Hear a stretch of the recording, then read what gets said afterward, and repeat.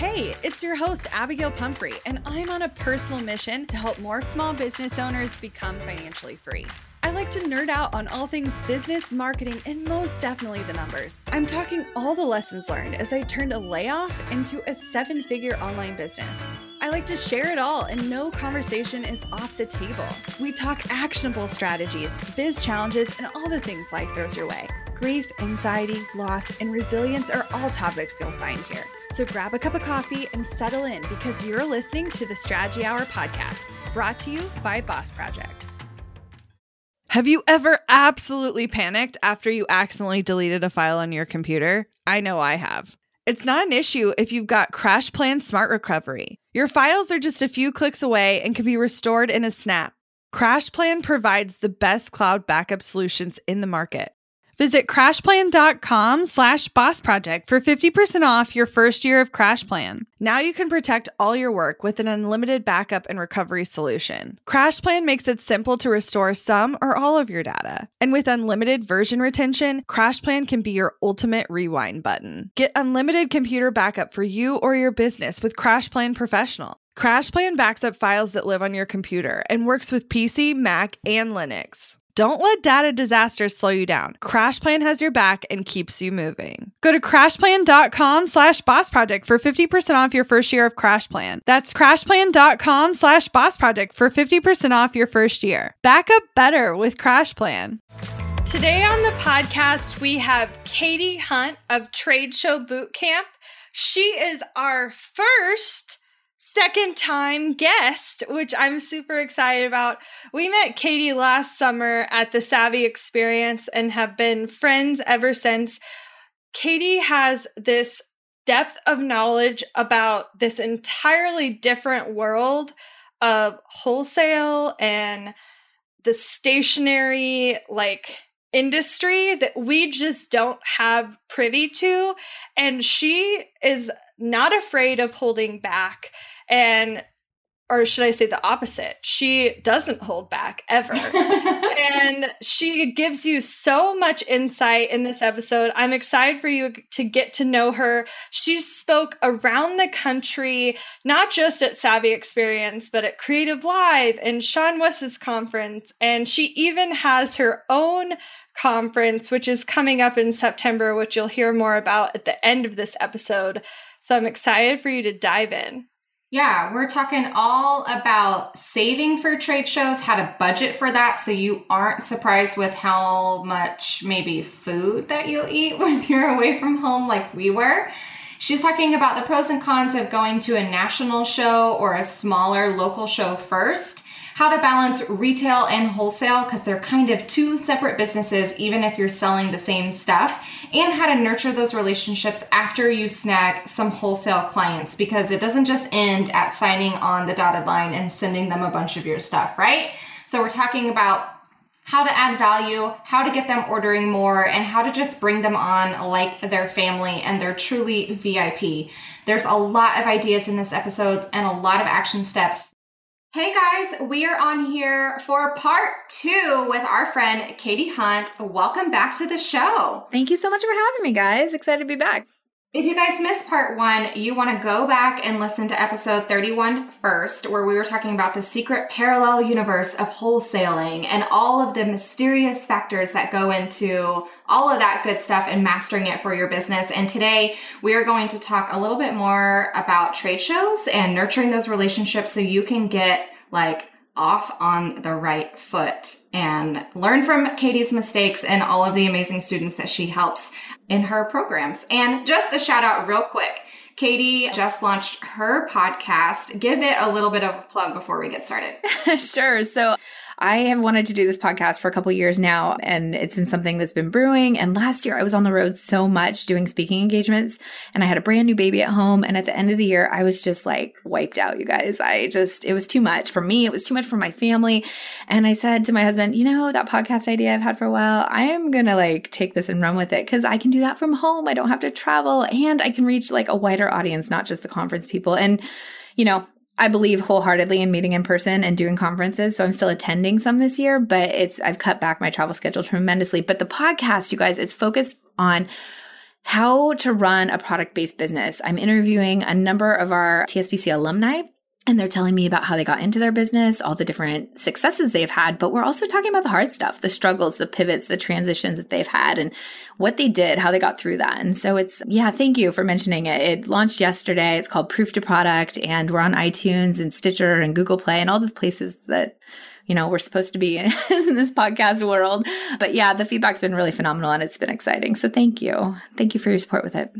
Well, we're excited to have you, and we want to jump straight into that trade show bucket. We know we're going into summertime, and there's a lot of shows rolling out this summer, and we know there's 4 buckets, I hear, that you should have for these shows. What are these buckets? I know, what buckets. am I supposed to be doing? Go get a sand pail, right? No, bringing literal buckets to trade shows. No. So when I talk about budgeting for a trade show and like how you're going to split your dollars, I always talk about your budget, breaking your budget into 4 buckets. And maybe I should find a different word for it. But no, I think it's great.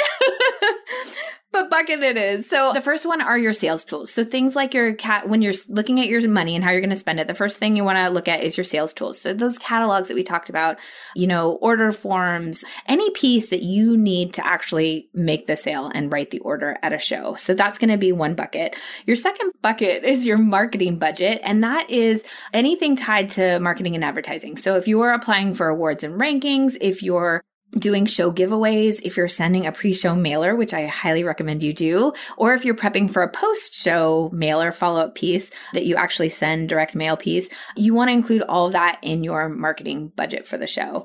The biggest piece of this whole pie is going to be your booth budget, because you're going to be paying it's a lot. You're going to be paying for not only your booth space and your home at the show, but then you have to outfit it to match your brand and to highlight your products and to make it look like you. And so that includes things like walls and flooring and lighting, because lighting is super critical. And you have to build walls. Well, and I will say too, every show is different. So with your booth fee, what you pay to the actual company that you purchase your space from, some shows come with walls, some shows just come with like this really delicate curtain that nobody really uses. Delicate. Yes, it's like sometimes they're black, sometimes they're white, sometimes they're a shade of gray. But yeah, so, every show is very different. So when you are looking at different shows, make sure to look at what comes with your booth, because that will also play into how you're working this budget. And then the fourth bucket for this trade show booth, or budget rather, is your travel and lodging. So if you're traveling to the show, you need to think about how you're getting there, where you're staying, taxis and things, getting to and from the show, or, eating out, like basically your budget for entertainment and getting there and staying there and all that stuff. I even put some clothes budget in my trade show budget because, you want to look your best and feel your best. And so anyhow, I don't know how my accountant would feel about that, but plan ahead. Like, it makes me so happy. Let's plan ahead for how much food we're going to consume at a show. Okay. I think that was our least planned for budget when we were speaking at conferences last year. Listen, guys, if you guys haven't guessed, we love to eat. Like, we eat a lot. We could talk about our infamous 2-dinner meal that we had in one night when we were in Palm Springs. Maybe we'll save that one for later. But we did not at all budget for the amount of food that 2 ladies can consume. You'd be surprised if you're gone like a whole week. It does add up. It's way more expensive, especially you consider where you're traveling to. So if you're traveling to a coast and you live in the Midwest, expect everything to be twice as much. Yeah. And most of the shows that my community is doing and that I've done are in New York, where, lodging is expensive and meals are expensive. And, I'm not telling you on Tuesday, we're going to go here to eat dinner or whatever, but just know in general that you want to account for those expenses because you don't want them to sneak up on you. Well, I guess not all of you remember, but I used to work corporate, and you know how they used to have per diem? Yep. And you got paid a certain amount per meal per day. You can essentially do a per diem for yourself and give yourself a range. And I would probably add 20% because you're underestimating how much food or anything booth, I would add 20% to all the things you budget just for wiggle room. And be prepared. But the next thing I want to really jump into is the show itself. Yeah. With all these shows coming, should someone focus on a local show first, or should they jump in head first and go to the National Stationery Show or go to New York Now? What should they be doing? Yeah, I would say for most of your listeners, New York Now or the National Stationery Show are probably going to be the two most relevant shows for them in terms of larger wholesale shows. Whether or not they invest in a more localized show, there's definitely pros and cons to that. I think, being local, it makes it so much more easier from a logistical standpoint of building out your booth and bringing your product. If you forget something, you can easily go home and get it. But you also need to weigh the cost too. So I guess I have two different mindsets around this. I think that, yes, I think local shows can be fantastic in getting your feet wet, getting feedback from the buyers, practicing your pitch, practicing setting up a booth, and just kind of getting the feel for how this all works, right? And it's usually a lower risk because it's usually a lower cost. There's not the travel component we talked about. So I do think there's a lot of pros to it. A con that may come up for some people is, for example, I'm in Los Angeles and my stationery line, Kelp Designs, when I was wholesaling that, it was very preppy. It was a lot of pattern work. And my customer, I had a lot of East Coast people that liked my stuff. Like regionally, you need to think about where your products fit into the market. And so for me, I never did the California Gift Show or one of the local wholesale shows here. I went straight to National Stationery Show. In retrospect, as I think I mentioned last time, that probably wasn't the best way to do it for me. But I guess my point is just that, consider where your products do well. And if you're not already selling wholesale, but you have an online shop or an Etsy shop or something like that, look at your statistics and see who's buying. And if you can see where they're located or where you're shipping things to, that will kind of give you a sense of the regions that are attracted to your type of product. So I think they can be a really great way to get your feet wet, but I also would encourage you not to invest in a show it's not going to work for you. So like I said, California Gift wasn't the right spot for me. And so I didn't do it. I just waited, saved up my money and did stationery. So when do you think the right time is for a business to start doing shows like this, local or big? Because I know you jumped right into it, but you say that maybe that wasn't the best decision for you. So talk about that. Yeah, sure. So, that's the $1 million question. When am I ready? I think that's the first question I hear from most of our Bootcamp alums before they even come to Paper Camp. And unfortunately, I don't have a steadfast answer for you other than to say everybody's different and you're going to know when it's right for you. It's kind of like a leap of faith and you got to decide, am I really going to jump into this wholesale game? And if I'm going to take it seriously, are shows the right avenue for me? Now, that being said, shows are changing and the market is changing. And with social media and all these other things, there are different ways to reach your buyers now. And so shows, I still think that they're relevant. I still think that they're a very important piece to what we're doing because there's so many other benefits to being at these types of shows. I mean, if you think about it, let's say you meet 100 or 200 people at these shows, hypothetically. Mm-hmm. To go out to each of those stores and meet with them one-on-one, realistically, how could you get that done? Logistically, it makes no sense. And so there are a lot of benefits. I mean, I also tell people too that, shows are a great way to meet other people in the industry and build relationships with colleagues. It's a great opportunity for marketing. You can meet with sales reps that maybe you'll work with down the line. Maybe there's some collaboration partners that you want to meet, that they see your work in your booth and then they approach you later for stuff. The other thing too, which actually we talked about on my podcast with one of my recent guests is, a lot of the bigger box stores like Target, Anthro, Urban Team, all those places, they will walk different shows and they won't buy straight away. They'll come back and have a conversation outside of the show. So it's also a really great spot to make those bigger connections. Mm-hmm. Not everybody that goes to the show makes those bigger connections. Mm-hmm. So it's not like a guarantee, but being there gives you a leg up on, people that may be staying home. So, but to answer your question, how are you ready? I think it kind of ties back to what we talked about last time we chatted, where you really need to have a solid product line. You need to have a unique product line that has its own brand voice, that has its own aesthetic, that really stands out in the marketplace. And you need to have a volume of product. If you only have a small line of product, you shouldn't be going to shows and you shouldn't start wholesaling yet. You really need to focus on building out that product line.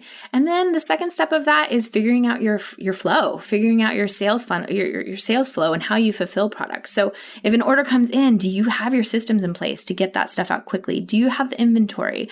do you have a catalog? Do you have terms and conditions? Right. All of these things are really important. And so if you kind of have these key components in place, you can fake it till you make it a little more easier. And, I think it's a comfort thing. It's a mindset thing and a comfort thing of, okay, I'm ready. I'm ready to like show this to the world and get things going. My other question would be, and I've helped run trade shows in the past, not this kind of thing, but it was like more it's so of a different in the thing. Corporate world. I did Yeah. them for attorneys for years, and they were so different than when I went to the show. Yeah. But one of the things you'll run into is you're like, okay, I'm going to do a trade show. And then they're like, here's the pricing for this type of booth on this type of aisle in this corner. It is this price. If you want a double booth, it's blah, blah, blah.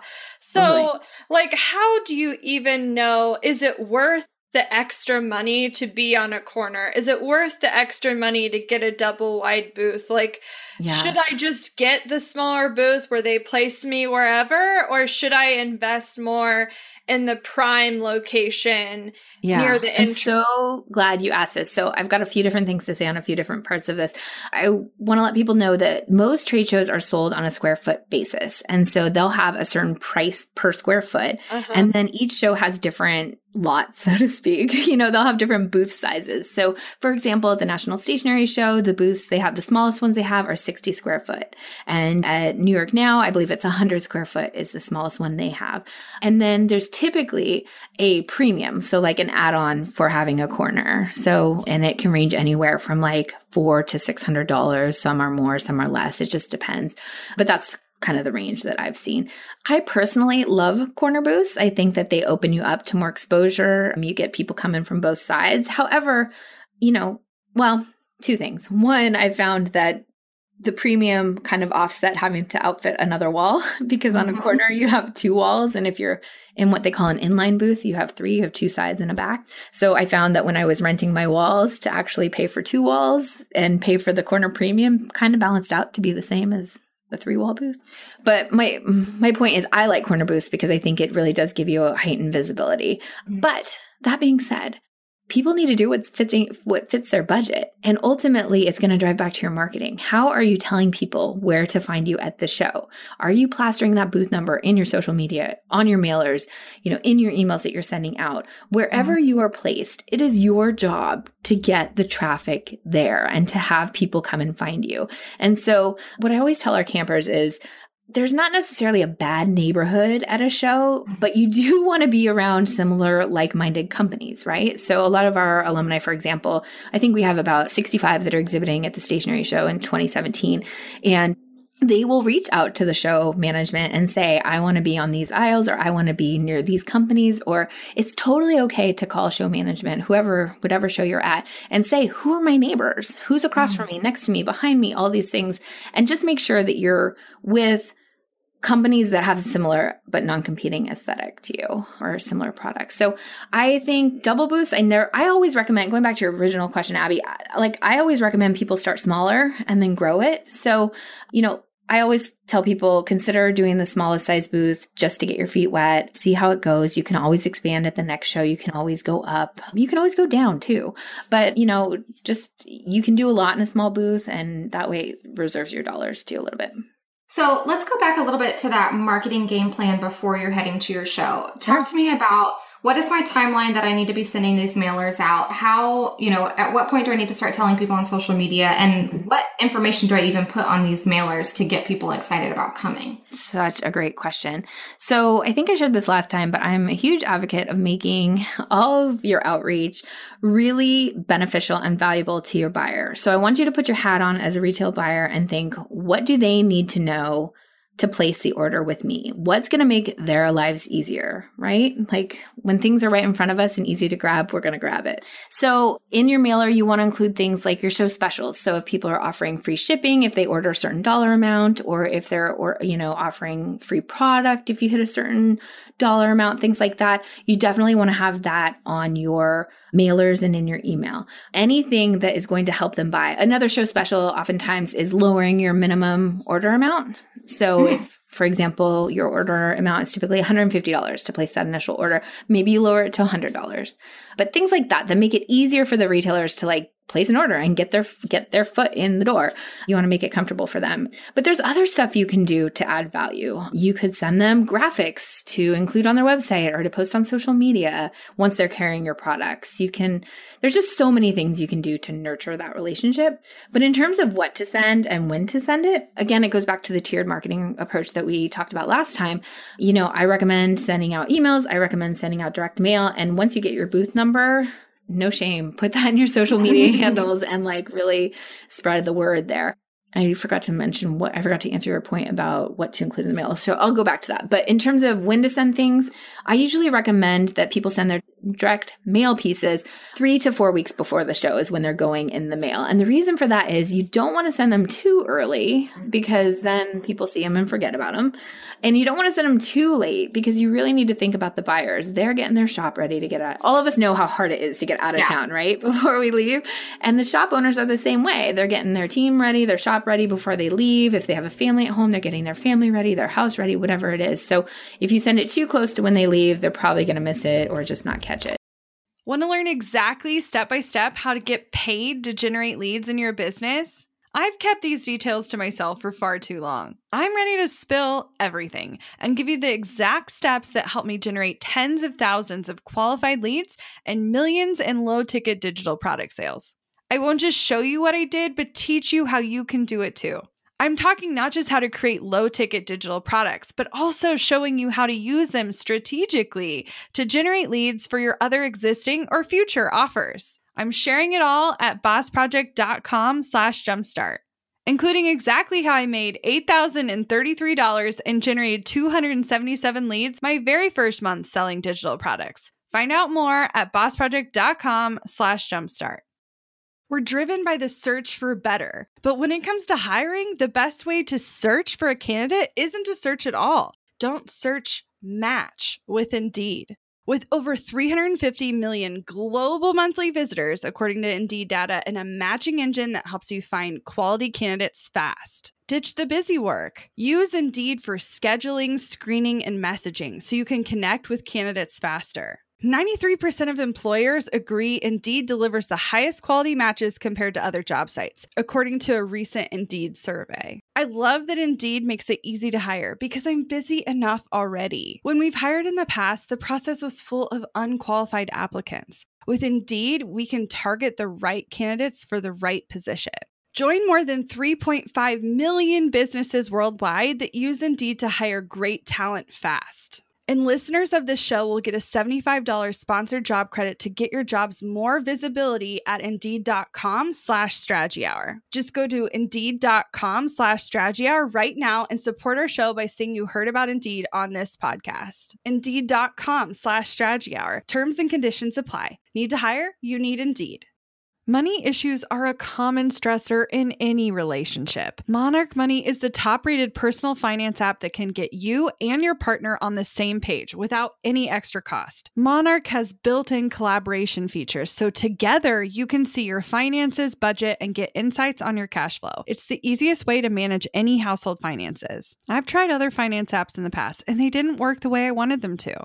I don't want to stress over finances. Monarch is the top-rated all-in-one personal finance app. It gives you a comprehensive view of all your accounts, investments, transactions, and more. Create custom budgets, set goals, and collaborate with your partner. And now get an extended 30-day free trial when you go to monarchmoney.com/strategy. Monarch has a tool that allows you to easily import your data from Mint and keep all of your tags and categories. Monarch's simple, intuitive design makes it so easy to get set up, customize, and use. Monarch prioritizes my privacy, and they'll never sell my data to third parties. After trying out Monarch for myself, I understand why it's the top-rated personal finance app. And right now, get an extended 30-day free trial when you go to monarchmoney.com/strategy. That's monarchmoney.com/strategy for your extended 30-day free trial. That 3 to 4 weeks tends to be good. Emails, you could send one that's like 6 weeks out, kind of teasing your new releases, and you can send one that's maybe 2 weeks out, just letting them know again where to find you. But it's, again, that booth number needs to be on everything you send out. And even if the buyers aren't going to the show, because I have seen mailers go out. I've experienced this myself. I've sent mailers out and I've gotten a lot of orders from people that didn't attend the show. They came in, like the orders came in before or even while I was at the show. So people want to know what you're up to. They want to know that you're releasing new products. So just make it as simple as you can for them. But on the mailer, include your company logo, include your URL, all of your contact information, your booth number, and then that teaser content that we talked about earlier that's really adding value for them and telling them why they want to buy. Yeah, I think make it obvious and make it helpful. And, if there's the entire point for these retailers is to show up to these places. And so if you are this type of stuff that they need to be seeing, you need to let them know about that. And buyers are always looking for new product. Yes. Always. They want to know what's new. They want to know what's fresh, and they want to buy from you. So just make it as simple as possible for them. Speaking of new and fresh, how do you make your booth stand out? I know a lot of thought goes into your setup and buying the furniture and buying all of the things to display your product, but how do you make it not look like everyone else, but also make it functional and shippable, so to speak, because you actually have to get it to the location and not break your back and not break your budget. So Any tips on that? Is there a secret website where everyone buys all their stuff? Tell me all the things. Yeah, Tradeshow Camp's actually the magic secret spot. No, tradeshowcamp.com. But no, there are Abby, that question is so intense because you can rent stuff, you can buy stuff, you can borrow stuff, you can bring stuff from home, you can drive it in, you can fly it in, you can create it in, you can there are so many ways to get the booth done. The other thing is too, having been to corporate shows, every show is different. Stationery show looks like a beautiful magical wonderland of it does. Paper goods, but the corporate shows I went to were just trash. They just look like they put those pop-up awnings with the logo on it. And so you do need to know your show and you need to know. But I would say that when you're starting out with your design, there's a couple of things that you really need to focus on. One, remembering that you're there to sell and that your product is the hero here. So you want to make your product look the best possible way. You want to have it merchandised in a way that buyers can see what it is, they can see how it functions, and they can decide to purchase. I see a lot of people that have gorgeous booths, right? Totally designed to the max and gorgeous, but functionally it's hard for people to see what they're selling. They're not sure if some of the decor is product or if their product is product. And so you want to make it very clear what's the hero here. It's your product. But then too, knowing your brand and knowing, having a cohesive look and feel to your booth that matches your catalog and your website and your brand and look and all that with the colors and the signage and all of that stuff, that really plays into it too. One of my friends, Amber Ellis-Seguin from Flywheel Press, one of our past bootcamp speakers, she would always say, you don't have to break the bank to have a beautiful booth. And she's totally right. On average, our alumni are spending $7,000 to $10,000 to do the National Stationery Show every year. And we've had some spend a lot more than that. And we've had some do it for less than that. But the point is, you can make it what you want and you can make it fit within your budget. So if you don't have $7,000 to $10,000, you can do it for less. You just have to make some tough decisions about how you want to make it happen. So do most people draw a box in their garage and set it all up and take a million pictures and then get there and then reset it up? Or how do you suggest making it happen? Well, everyone does a different way. My sister's an architect, so she would draw stuff up in AutoCAD for me. I was totally spoiled, but that is spoiled. Yeah, it was awesome. But we've even taped stuff off because I have a hard time sometimes with the visual component of it. Of gosh, if I put too much furniture, can people walk around here? I don't know. So if that's the case for you, even just taping it off. If your booth is 8x10, tape that off and look at what that space looks like. We do recommend that people test stuff at home. If they're using foam walls and trying to hang heavy things on it, it's really important that you test that at home. You don't want things falling off the shelf or, collapsing. I've seen it happen and people bounce back super quick, but it just, it makes your heart drop a little bit when stuff like that goes wrong. So yeah, definitely test at home. The other thing is too, for me, like I said, do the New York shows and I live in California. And so I have always rented my walls. We use a company called Manny Stone Decorators, who has been a great partner for Bootcamp. And when I get there, my walls are up. And nice. it's like, I just have to put the product up, or I have to put my signage up, or whatever it is. And, it's a little more expensive to rent it, and I don't get to keep it, and I don't get to take it home. But the peace of mind that I have knowing that I'm going to arrive and it's all up has been huge. The other thing is too, if I was coming in and doing it myself, I would have to come in to New York a day earlier. So I'd have to be away from my family one extra day. I'd have to pay for an extra night of hotel. I'd have to, there's all these things to think about. And so to me, paying a little bit more for the rented walls that I don't get to keep makes a lot of sense. And I splurge. That's one of the areas that I choose to splurge in. But a lot of people now are building their own walls and they're creating them in. And if that's the case, if you are building your own walls, and when I recommend people build their own walls, it's when they're going to be doing multiple shows. Yeah. It needs to be a longer term investment. But if you are going that route, yeah, absolutely build them at home and like put them up and know how to use them. The other thing, which you guys are going to be like, what? Most shows you're not allowed to use power tools. What? Yeah, when you set up. Explain to me why. And again, every show is different. So, but the New York shows have pretty strict rules about not using power tools during setup because they have union labor and stuff like that. So when we coach our alumni on how to build these booths, we always tell them pre-plan at home and drill the holes and plan to use, whatever nuts and bolts and I don't even know. Oh my gosh. Your C-clamps and all these things, because you need to get there and be able to do it without like using a drill. Now, some people do use drills and they like, yeah, exactly. You've got to look at or whatever it is. Yeah, I don't know. That's just a risk people have to take because in the book, the rules state you're not supposed to use those. You can, if you absolutely need somebody to drill something in, you can hire the union labor to do it for you. Mm-hmm. But there's nothing more like frustrating seeing somebody like screw your light bulb in or like, I'm joking, but you know what I mean? Like do basic things that you can do and having to sit there and watch them do it and pay them for it. So. Oh, that's right. How do you find all of these rules? Like I would, where is there a book? So when you register for whatever show you're registering for, you will get an exhibitor manual.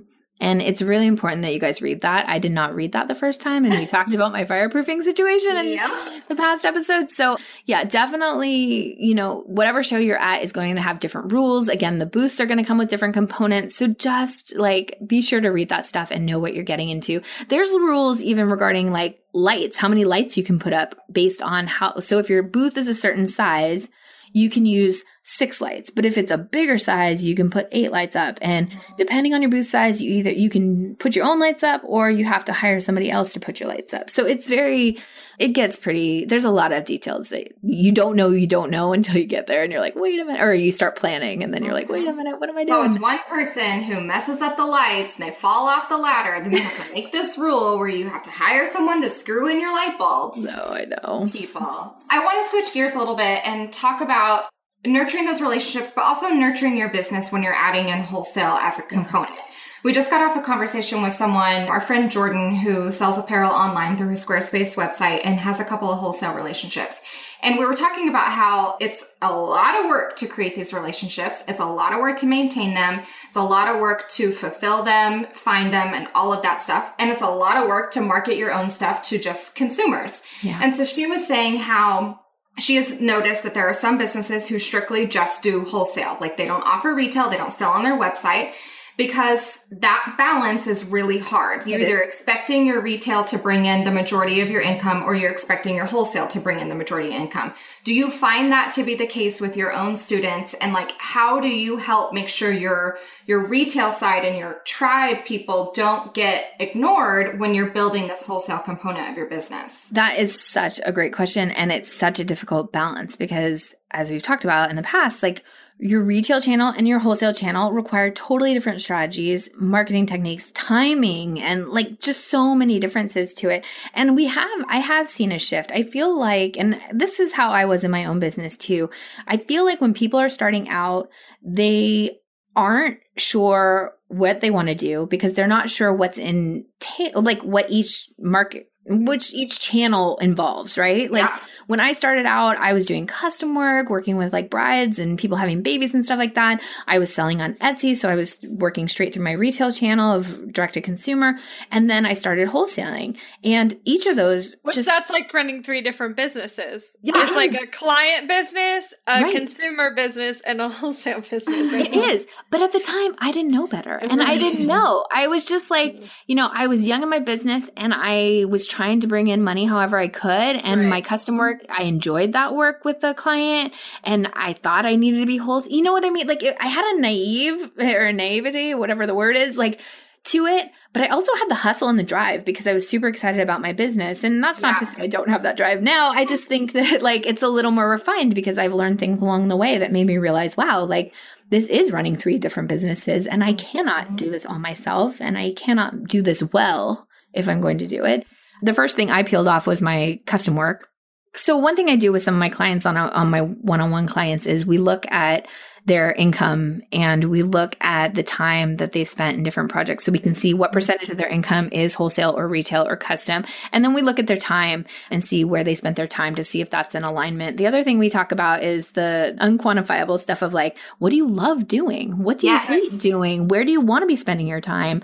And then we kind of make a game plan for where to focus their effort and their time and their energy. Because you're right. And Jordan's right. Like it is totally separate ball games. And it's hard. It's really hard. And I'm finding that when people come into boot camp, they're kind of like I was, like they want to do it all because they're just kind of trying to figure out their way.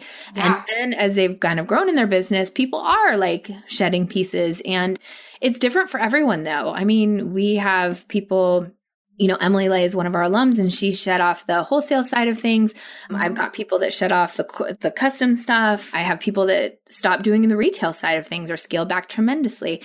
It's hard to try to juggle all of those things at once. And really, you're going to make the biggest impact in your business when you have focus. Yes. And you're going to make the biggest impact when you're focusing your energy on one specific thing. So, yeah.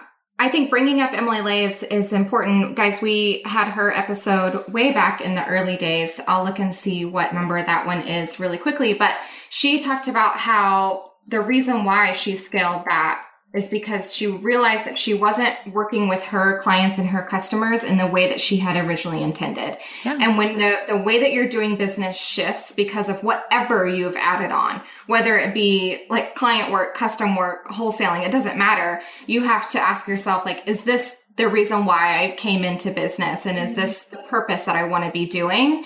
And you might have to cut something. That episode, by the way, is episode 11 with Emily Lay. She's great. And I loved her. I love her story because she is staying true to her brand. I know the changes in business. It's scary as heck, you guys. Yes. Like it is hard to make those transitions and it's hard to make those decisions to scale back in an area that you've been working so hard on for however amount of time, whether it's a day, a month, a week, whatever. Yeah. You've put your heart and soul into it. But I will tell you that every time I have made one of those tough decisions and either scaled back on something or maybe I hired somebody to help run a certain side of my business has grown because I've been intentional about it. Mm-hmm. I used to hear that like about a year ago. I heard everyone and their mother say that. And I was like, you're such a liar. Like that is not true. I do not see how that can happen. I do not see how hiring someone can make like it scale that ridiculous. Mm-hmm. And then we did it. And I was like, holy banana hotcakes. This is insane. And they're right. And so now like we're just being more intentional about who are we bringing on and what are Abby and I doing again in our business and what is the purpose behind that? And when you get that clarity, it is game changer. Yeah. Well, Amber McHugh, who I adore, she always talks about reaching for the $100 bills and in the sense of leave the dollars sitting on the ground and reach for the hundreds, And I love that because us, as business owners, there's so many things that we need to be taking care of every day in our business. And so you too, for example, need to be focused on the high level stuff in your business to generate the most amount of revenue. And the same goes for me. I will tell you too, going through this whole podcast launch that we just had, it would not have been possible without my team. 100%. I started recording my episodes in January and we launched it in May. And that goes to show that but we really started the hustle of getting it all edited and packaged and marketing and all that stuff in the 2 months before we launched. And I couldn't have done that myself. This is why the podcast didn't go 2 years ago, because I didn't have the bandwidth. You know what I mean? So Right. I don't know. I know we're getting away from product stuff and wholesale stuff, but I think it's really important to like remind people that it's okay to focus on one thing, and it's okay to stop doing the things that aren't important to you or as a person or aren't really feeding your business the way you want them to. Well, and something to add to that, I think it's okay to reach a point and not go past that. Like, if you get to a point where you're making enough money and your family is comfortable and you are comfortable and you have a process in place for your business to kind of run on autopilot and you don't want to grow anymore, that is totally fine. Like, I think so many people tell you all of the time, like all over social media, all over the internet, that you have to keep reaching for the next thing. But I'll be the one to tell you that if you like where you're at and you love your life, like, go live it. And, you know, if wholesale is a part of it and it brings in a chunk of your income, that's awesome. And you can make it a part of your life. But if you don't want to keep adding more and more, like, don't. Yeah, there's different phases in business, right? We've got growth phases where we're trying to get to the next thing. We've got maintenance phases, and those are just as important because we need those times to rest and maintain and reassess what we're doing so that we can then enter into another growth phase should we choose. So I think that's really important. There was something else that you said that triggered a memory that I wanted to share, and now I can't remember what it was. I'm sorry. It's okay. So let's get back to nurturing those specific relationships after we're starting that wholesale process. So we've gone to some shows, we've landed some people, we've like hustled and made that groundwork. Yeah. So we have these people, okay, and then now maybe they live in another state. Like, how do we keep talking to them? What do we send them? How do we get them to keep ordering and like make them love us? Like, what's our game plan? I love this question. And I feel like it can be approached in a lot of different ways. Ultimately, the goal is to build a relationship with them. You want to become friends with them. You want to know about their family and their shop, and you want to ask questions about what they need so that you can help find solutions, just like you would with anybody else you're talking to. So, you know, sending regular emails once a month, or if you can't do once a month, maybe once a quarter or something like that, just letting them know what's new, what you're working on, what promotions you have going. Again, everything tied back to them in mind, what is going to add value to them. But, you know, you never want to follow up and say, hey, I'm just checking in. How you doing? How's the product doing? Like, because are they personalized emails, or are they like you put them on an email list for all your wholesale people and then you kind of market to them like you would?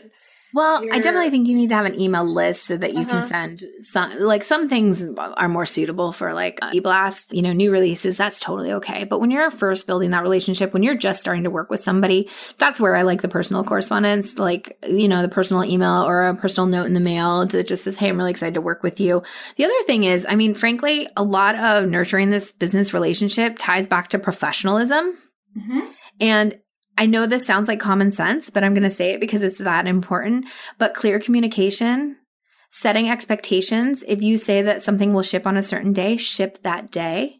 And if it's not going to ship that day for whatever reason, because things happen, life happens, and that's okay. But just communicate well. Have clear communication and let them know, hey, this is back ordered. We didn't, you know, or we had an issue. So it's actually going to be a little bit longer. And give them options too. Do you want us to hold this? Do you want to, you know, like let them decide what they want to do. But it ties back to clear communication, setting expectations, you know, giving them information they need, just being professional.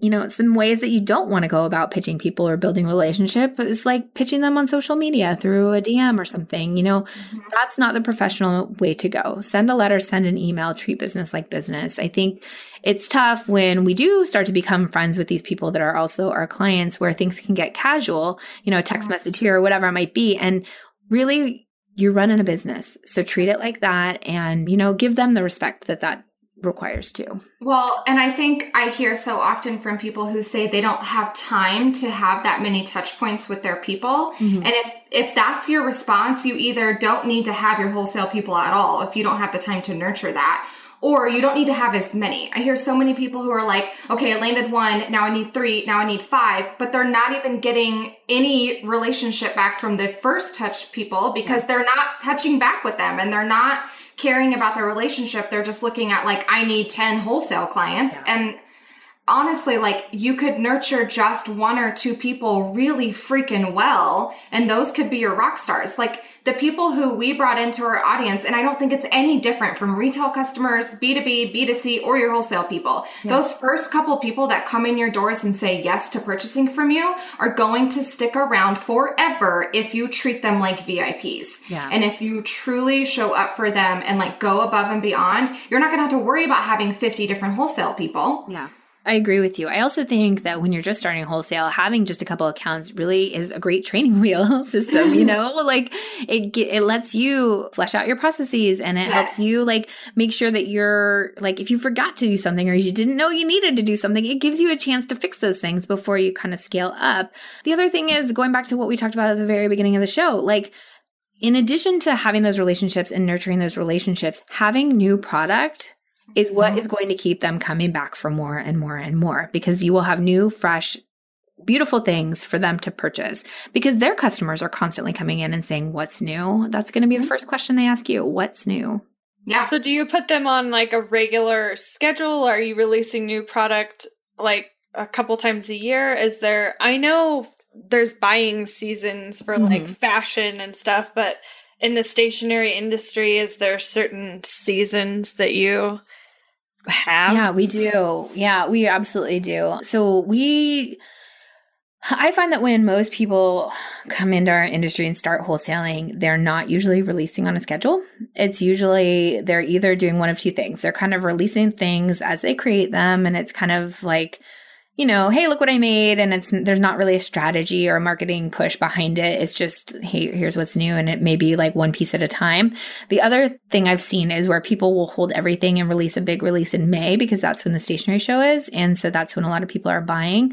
But the truth of the matter is retailers are buying year round. And there's typically like 4 key seasons that people are buying in our world. It's going to vary from industry to industry. But I think if you know, depending on what you guys are selling, not you, but the audience, whatever they're selling, you know, look around and see what the cycles are. See when, you know, fashion, I think is much further out than what our stationary people are doing. But for example, people are buying in May for the holiday season. So Christmas and New Year's and Hanukkah and all that stuff, they're buying that even earlier, sometimes in May, but May. And for example, calendars or planners, that's selling a whole year out. So people are preparing their 2019 calendars now for release in like January. So it would, does that make sense? It like releases a whole year out. Yeah. So it's long lead stuff, and it's not all like that. Like regular greeting cards and stuff, that's typically, you know, 3 to 4 times a year people are releasing, and it just depends. But yeah, I would say even if your releases are smaller, let's say it's like 12 SKUs or 6 SKUs, 6 SKUs should be your minimum, but you know, that's okay. If you're consistently releasing new product, that's better because then you can build on it, right? Like maybe you're releasing 6 new products 3 times a year, but then you kind of build up and you're doing 12 new products 3 times a year. Like that's awesome. So just start with where you are. What's that? Yeah. Start with where you are and be consistent with it. Yes, absolutely. I think that's the key. Yeah. Well, I think we can head into our talk strategy to me. Yeah. Sure. Awesome. So if you feel like there's anything that you haven't been able to touch on, we'd love for you to cover it here. But I would love to hear some action steps for people, like actual communications people can have with their wholesalers after landing them. Is it mailers? Is it just email? Is it social? Is it like do you send literal gifts to these people? Like how to build that relationship to make it super strong? Yeah. So I don't send gifts, but I do send a thank you note. So a couple things you can do to really reach these retailers. Send a thank you note once they place an order and send this outside of your packaged, you know, shipment of stuff. Send it directly to the buyer. It doesn't have to be long. If you are a stationery business, use your own paper products and just say, you know, thank you. I'm really looking forward to building a relationship with you and working with you for the long run. It doesn't have to be long, but it just needs to be special and show them, look, I care and I'm noticing and I'm paying attention. And The other thing is I do write a note in the package that's separate, but it's not always the shop owner or the buyer that's opening those packages. So that's why I'm saying send a separate one. Other touch points, areas of touch points, definitely email. Again, start with that more like personalized email and get to know them, find out what their needs are, find out what their clients are looking for. Sometimes I simply just even ask, what kind of products are you looking for right now? And if I'm not the one that's carrying, like if they're looking for gift wrap, for example, and I don't have any gift wrap, I will for sure, not maybe, I will for sure send them to somebody else that I know that has beautiful gift wrap. Or maybe I'll send them like 3 or 4 different links to people that I think are great. That is adding value to them. They're going to look at me and say, wow, okay, like if I need something, I can go talk to Katie, because even if she doesn't have it, she'll get me in touch with somebody that does. Yep. So being that resource for them is really going to go a long way in building that relationship. And frankly, that's true of anything. It's true of working with the press or even colleagues in your own industry. So, again, building those relationships is going to be hugely valuable for you. Social media is another great place to have these relationships. It's a way to have casual conversations. It's a great way to see what's going on in somebody else's life or in their business. And it's a great starting point. Now, again, I would caution you not to use that as a selling platform, meaning don't like message them your catalog through a social media platform or whatever, Right. But do use that to connect, engage with them, like their stuff, comment on their stuff in a non-creepy way. But, really use that as a way to engage. But I would say leveraging all the different, we're not all working side by side. We're spread out throughout the country or even internationally. And so use social media, use email, and use the written message as a way to build those relationships. It's tough to do, but we're all doing it and we're doing it well. So continue to. Awesome. Oh, thank you so much for coming back on. Of course. I'm honored you asked. Well, remind everyone where they can hang out with you online. Sure. So I am at tradeshowcamp.com. And we actually have, if you guys are interested, if you're in the paper world and you're interested in selling wholesale, we have our next Paper Camp conference coming up in September. It's going to be in Los Angeles, September 7th and 8th. And we just opened enrollment for that. And we're also going to have a scholarship available. So head to tradeshowcamp.com/papercamp for that information. And then on social media, you can find us at Tradeshowcamp everywhere. So Instagram's where I hang out mostly, but we're also on Facebook and Twitter and all that stuff. And then if you're interested in the podcast, hearing behind the scenes with other product-based businesses, that is Proof to Product. And our website there is prooftoproduct.com. Yay, guys, go follow her and go learn some more stuff. She knows it. Oh, you guys are too kind. Thank you. Looking to elevate your brand without the headache? Join the Co-op, our creative template shop membership. With thousands of easy to customize templates, all crafted to seamlessly fit your business aesthetics, we make nurturing leads and driving sales effortless. We're talking serious impact and seriously simple creation. Become a member now at creativeshopcoop.com and transform your business today. That's creativeshopcoop.com. Hey, a few quick favors before you leave. I'd love if you'd share today's episode, send it to a friend who needs to hear it, and post on social. You can show us where you're listening from, your favorite takeaway, or why someone else should listen. Be sure to tag me at Abigail Says and at Boss Project so we can share it. Okay, second favor, to get podcast updates and all the behind the scenes news from Boss Project, I'd love if you'd join my VIP list. Just head to bossproject.com/sign up to make sure I have all your contact details. Really love the show? It would mean so much to me if you'd leave a rating and review. It not only helps more listeners find the show, but allows us to bring on quality sponsors so we can keep bringing you this valuable content for free. Thanks so much for listening. Until next time.